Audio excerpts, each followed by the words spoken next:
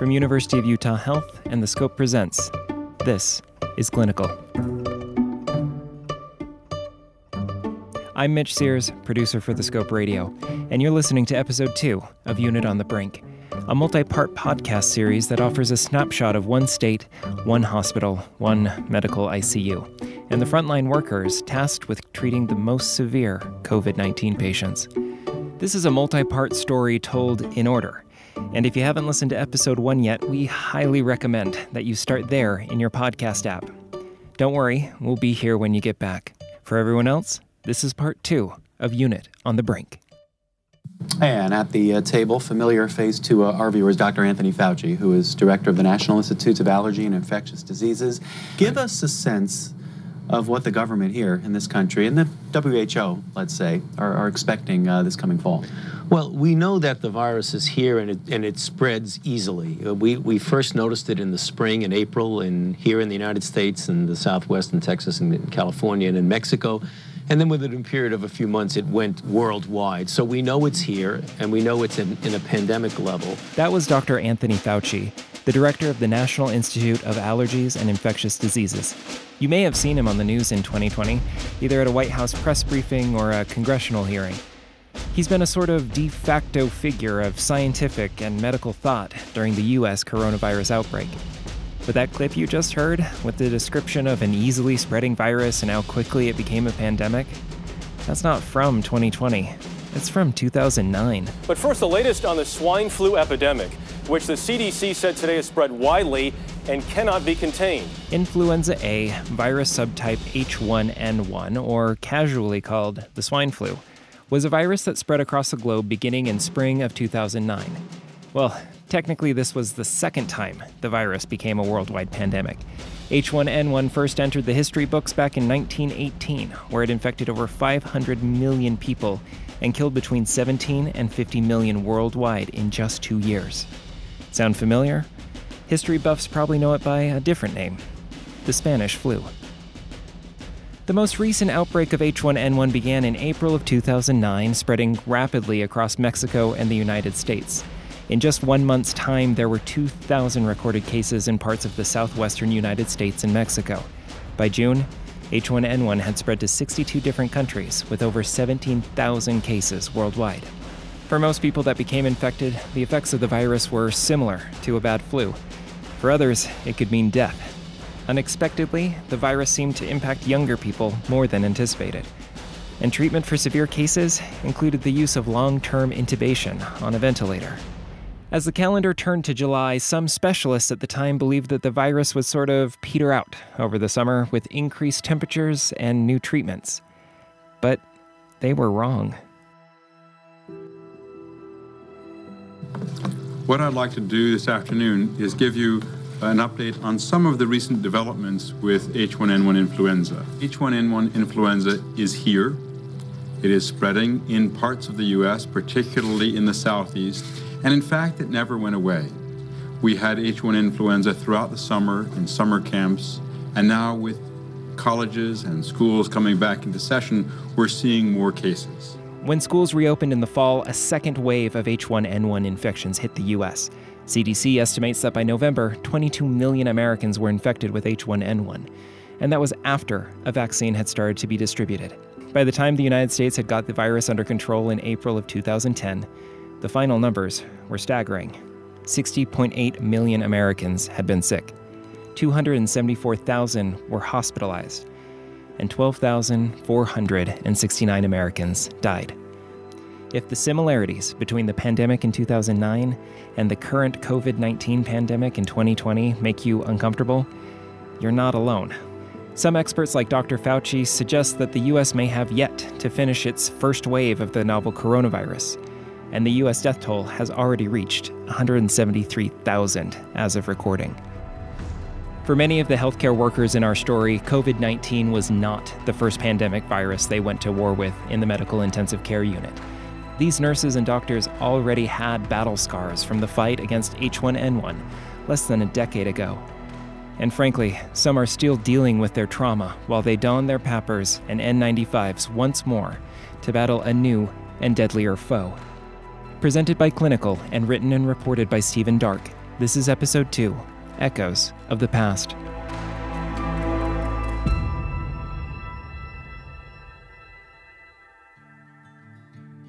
Lynn Keenan, MD, wanted only to practice medicine. I always wanted to be a physician.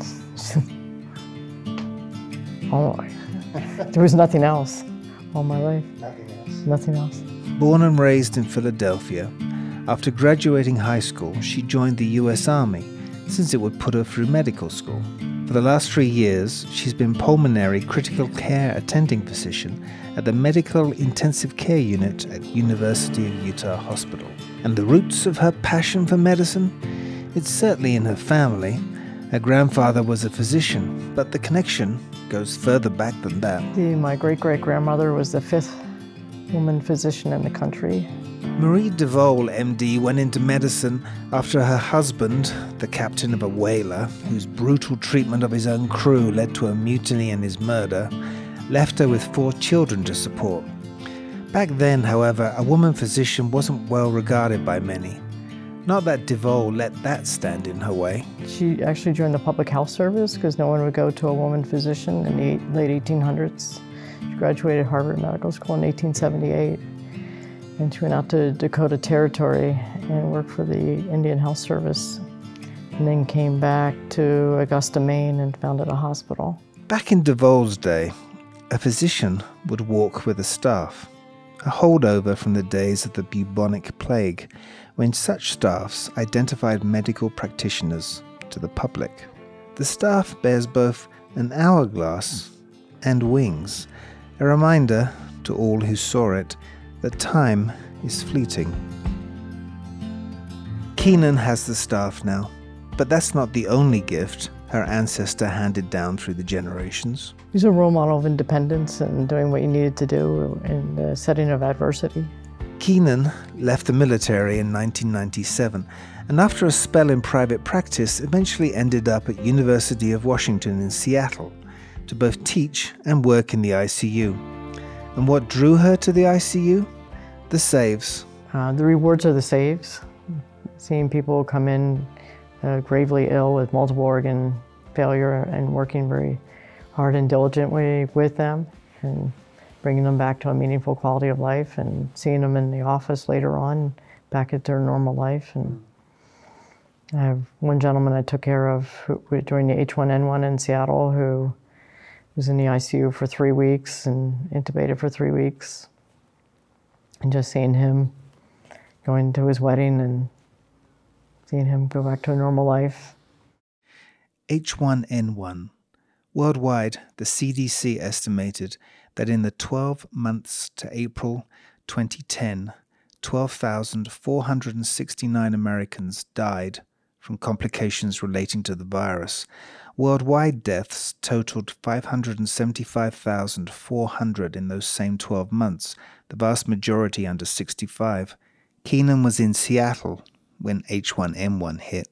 So it came on the radar about May 2009, and then there was a lull in the summer, and then resurgence in the fall again. And the striking part about it was the 2 populations that it really affected most. The young population in their 20s, and young and obese in particular, and then older patients over 65 immunocompromised. So just that bimodal type of disease. And they were profoundly ill with acute respiratory distress syndrome. And they had tons of secretions. ICU beds were filled with patients struggling to breathe, some sedated into temporary comas and turned onto their stomachs, a practice known as proning, so their lungs could recuperate from the constant pounding they were receiving from the ventilators. I mean, our ICU was filled with people who were prone for weeks with refractory hypoxemia, because you breathe better, and it's better for your lung health to recruit your lungs and less shear forces on your lungs to be prone than supine. And were you losing many patients, or were most recovering? Actually, we didn't lose any, which was amazing. At University Hospital in Salt Lake City, Alicia Barker was just 2 years into being a registered nurse when she encountered swine flu in the MICU. The arrival of the pandemic threw her and MICU staff into a traumatic world where the young died so quickly they didn't have time to send the body to the morgue before the next patient was coding. I remember it was just like one shift. We started to get, really sick patients in. It was like someone just flipped a switch, and all of a sudden we had 3 patients coding, in one shift. To have, at least 3 patients code, and die during your shift became kind of normal, which it was very exhausting, to have so many sick patients at one time. I just remember feeling very tired, very taxed, I guess. Just being like, what is going on? And it was a lot of men who in their age ranges of 20 to 50. Those were the patients I remember, being extremely sick and who would die, were these, younger men who would just come in like balls of fire, would just go out in, a blaze of glory, basically. It was really hard. A blaze of glory, like they're just very sick, and we were, respiratory failure, very, in septic shock, and you're working frantically to try and save them. During H1N1, Barker started to feel that her face was almost permanently welded to an N95 mask, which protects the wearer from airborne droplets. She had to wear the mask so often during crisis moments with patients, it became synonymous with fighting to keep patients alive or losing the battle. I find it ironic. So, we would wear the N95 masks, really tight to your face, coding patients, doing CPR and, working frantically to try and save these patients' lives. And you're in, gowned up in this PPE with N95 masks on, and you're hot and it's exhausting. If you've ever done CPR on a patient where you're pushing on their chest, you do it for 2 minutes at a time and then you check their pulse.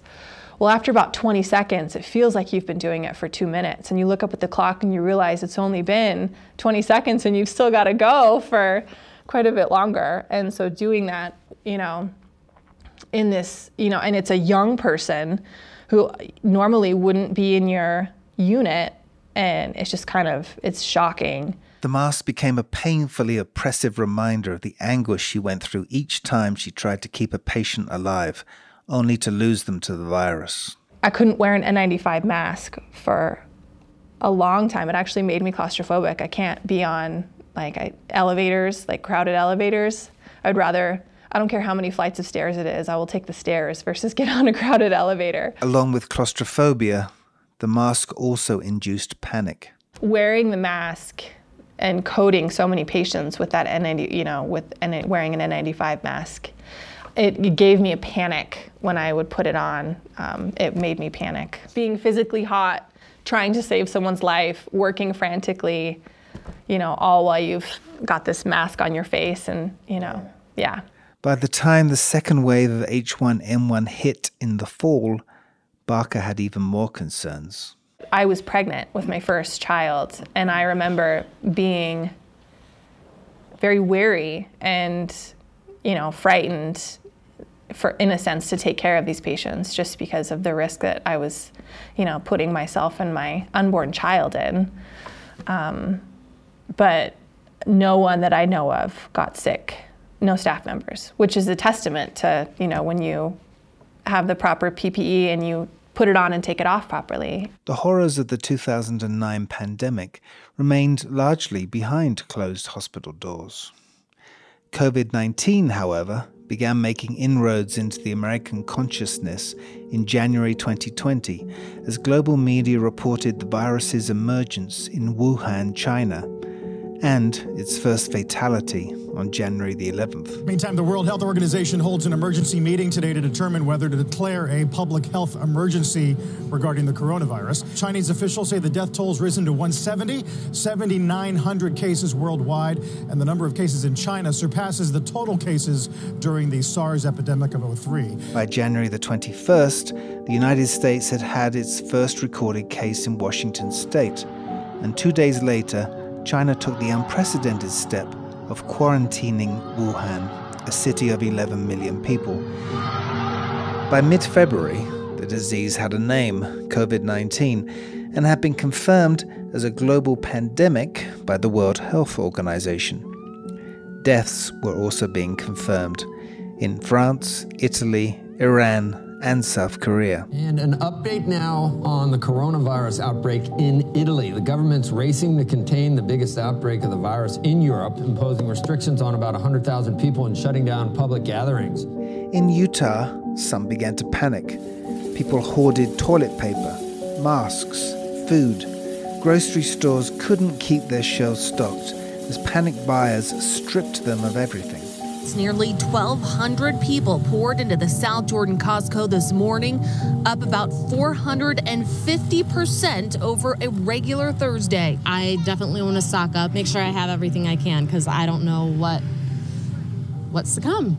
MICU nurse Kat Coe and her partner Jeremy had decided to take a break from social media and the news cycle, and so were unaware of the pandemonium around them. She had heard a few stories about the virus's impact in Italy, but it was her neighbors who first alerted them that things weren't quite right in their hometown. Honestly, my neighbors told us that they had gone to Costco and stocked up on food and toilet paper and stuff, and we were both like, what?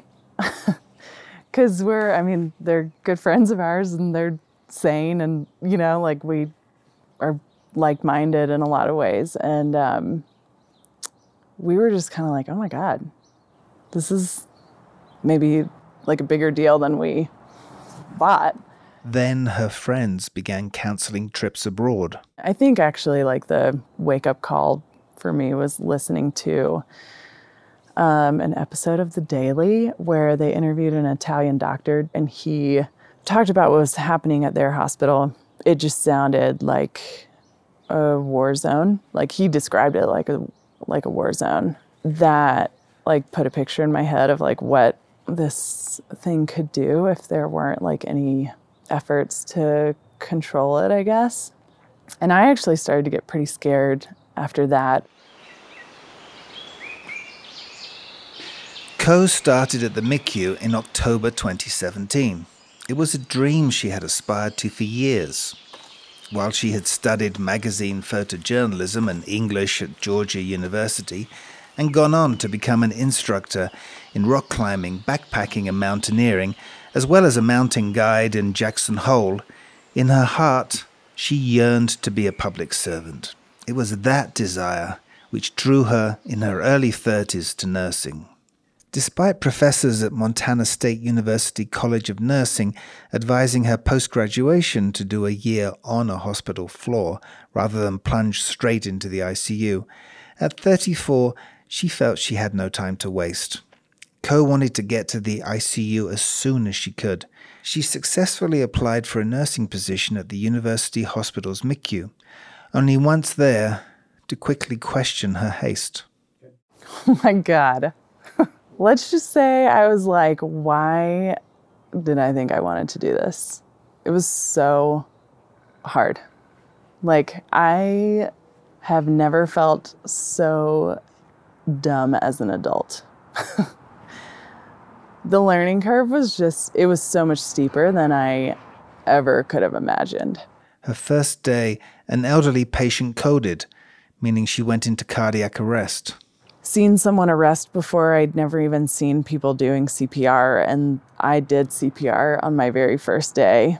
Yeah, obviously I'll never forget that. That's so significant. I think the first time you ever have to do CPR, you're breaking someone's ribs and potentially cracking their sternum, and to pound that hard on another person's chest it feels like it's like what you have to do to resuscitate someone, but it also feels so like barbaric. So I think it was like shocking to me to like feel myself doing that to another person, but then also I was like really proud that I knew how to do it and that I was in a position, like finally, after so many years of school and training and like thinking about working in the ICU, like, I don't know, it was like a lot of mixed emotions. I went to the bathroom and cried. Drinking from the MICU fire hose for 18 months is super stressing, she says, to the point where it started to undermine her engagement with her work. And then, in January 2019, a friend in Montana invited her to join a climbing expedition to Patagonia, Argentina. Co went to see her manager at the MICU. I was like, here's the deal. I've been asked to go on an expedition that could be like a once-in-a-lifetime kind of thing. I really want to do this. And basically, like, I'm going to do what I have to do in order to be able to go. And she was so awesome. She was like, we'll make it happen. Tell me the dates. We'll make it happen. And you'll still have your job when you come back. Co and her climbing partners scaled multiple routes in the Andes and in the Fitzroy Massif in southern Patagonia. The weather is heinous. It's insane. Like, I had never seen anything like it guiding in Wyoming or Montana. The wind can literally pick you up off your feet and flip you over. It's crazy. But it was cool. It was like what I needed, was to just like go out in the mountains and get completely worked and like remember what I have here that's like really good, you know? She came back to the MICU committed, recharged, and grateful that she had both her vocation and the job to pursue it. If Co had been largely disconnected from news feeds and social media as COVID-19 started to make inroads in the US, the MICU's Lynn Keenan, MD, first heard about the virus taking American lives from former colleagues in Washington. It came into my radar in about January, February, and particularly when the cases popped up in Washington.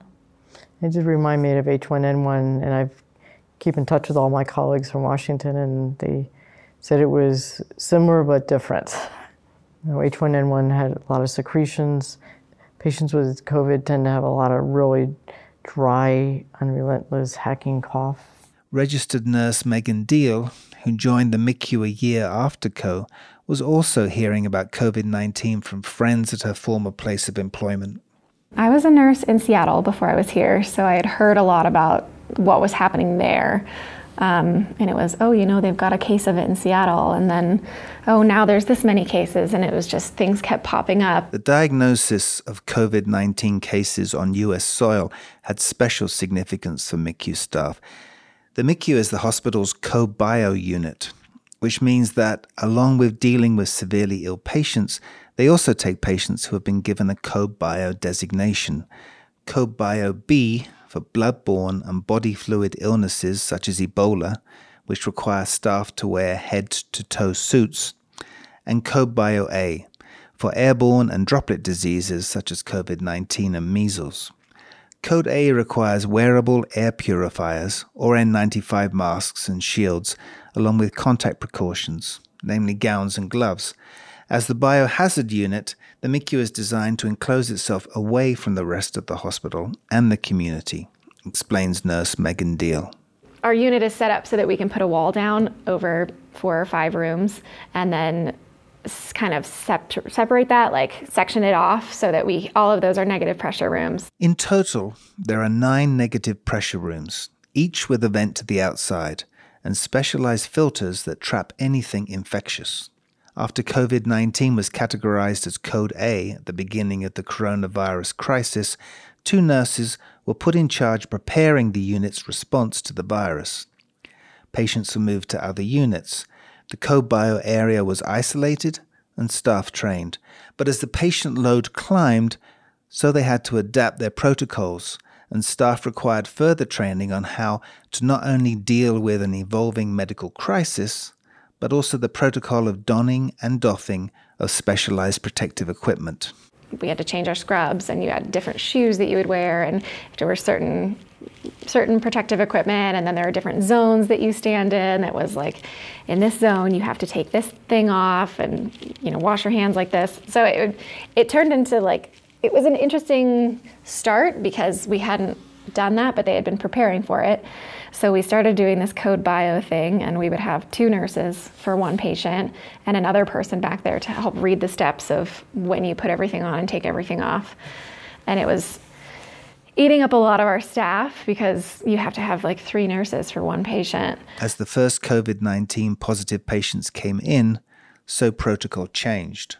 We had probably had, 9 or 10 patients come through that we put in those rooms. And then the CDC changed their recommendations of what kind of precautions to be on. And so we put the wall back up and put all the other stuff away. And then it was just regular droplet and airborne precautions. So it started out really weird with the code bio stuff, but it felt really intense. COVID-19 required new protocol for personal protective equipment.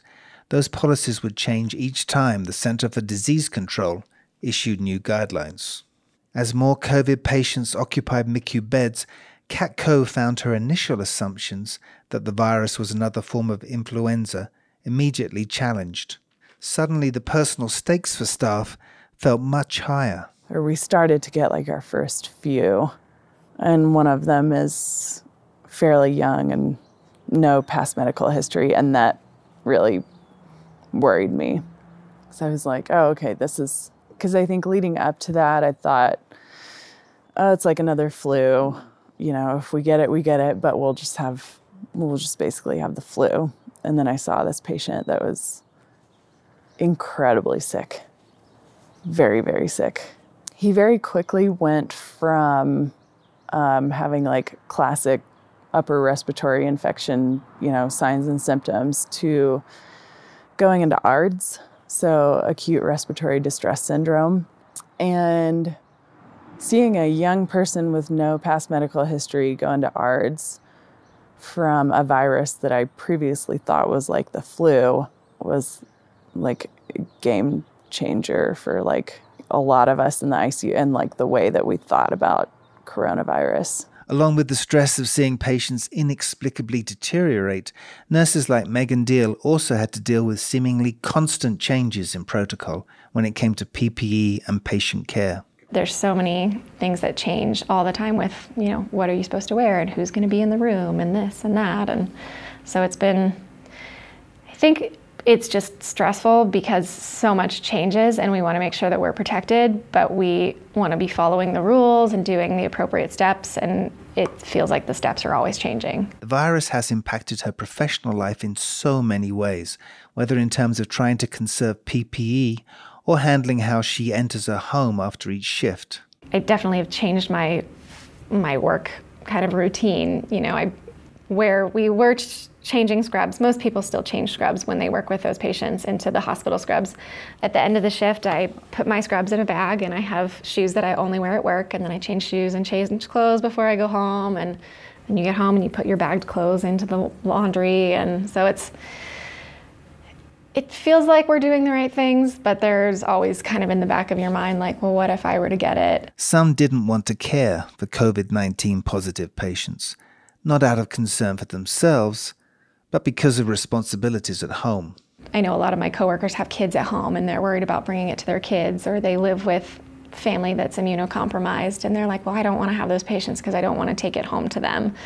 And that makes sense. And so I feel like some of us feel like we should have those patients more because we're not in contact with other people that would be hurt more by it. And we have 2 nurses too that are over 60, probably. I don't know how old they are actually. But we always try to put them on the other side of the unit or not let them take care of those patients because there is a risk. And so you think about it, but I feel like our management team has been really great at getting us prepared and making sure we have what we need. And I fall back on that, I think, of being like, no, we're prepared, we're ready, we'll be fine, we're taking all these steps. But you still shower when you get home right away. Some people even shower at work and then shower again when they get home. So it's changed a lot of things. Recollections of H1N1 inevitably haunted some of the healthcare workers. And when nurses like Barker drew comparisons between H1N1's patients and the symptoms and fate of the first COVID-19 patients, their sense of apprehension only grew. Oh, God. Similarities are the acuity of the patients. They're very sick and time consuming, and the risk. I remember feeling, especially when I was pregnant, just feeling, very frightened. Every time you put on your PPE and you think about it, you think, okay, I hope, I hope I don't get infected with this, and then you take it, you're taking it off, and you're making sure that you're wiping things down and sanitizing your hands. I think that attention and that pressure that you feel when you're taking care of these patients, that is similar. However, COVID is the patients, the death rate is higher, and there's more fear around it. I feel. And maybe it's because I'm a more seasoned nurse and I know more. And so during H1N1, I was, 2 years into my nursing career, where I knew enough, but I wasn't as well-rounded as a nurse as I am now. Barker found comfort in her wealth of experience as a nurse. She felt like she and her colleagues were akin to a medical version of the Navy SEALs when it came to fighting the virus. It's a bit of dread, like, oh, here we go. But then also realizing, well, we take care of these types of patients all of the time who need these respiratory, where we're wearing this PPE. We're very used to wearing this PPE anyway. And so I almost feel like we're kind of like, it sounds cheesy to say, but almost like the special forces of this. We practice this all the time. We're very good at it. We're the experts at it.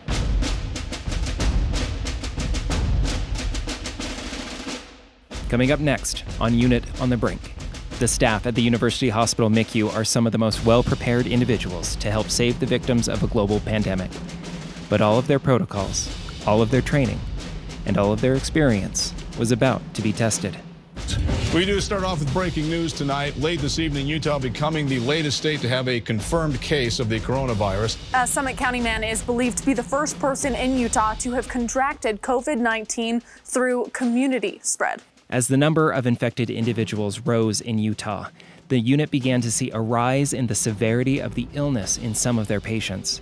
And in turn, the medical staff had to escalate to more extreme measures to fight back against the virus and save their patients' lives. When you're on a ventilator with ARDS, typically what we'll do is, put people into a coma by sedating them, as well as often we'll paralyze them, pharmaceutically paralyze them. I always tell patients, particularly before I put a breathing tube down or any time, that we're here to take good care of them. And I always tell them what the plan is for the day so that they know, and I tell them how they're doing, if they're doing the same, and I tell them in my world, stability is a great thing. Join us next week for Episode 3, Isolation Protocol.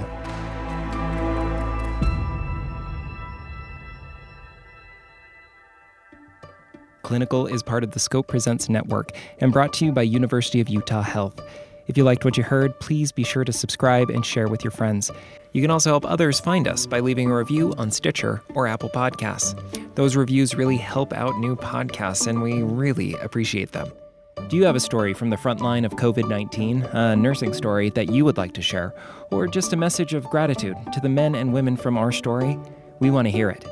Feel free to call our listener line at 1-601-55-SCOPE. Again, that's 1-601-55-SCOPE. Or email us directly at hello@thescoperadio.com. And finally, if you want to see the inside of the MICU and the faces of the brave professionals in our story working to save lives, you can visit our podcast companion site at thescoperadio.com/clinical. Click on Voices from the Frontline. There, you can find bios and pictures from the frontline healthcare workers, bonus content, and teasers for future episodes.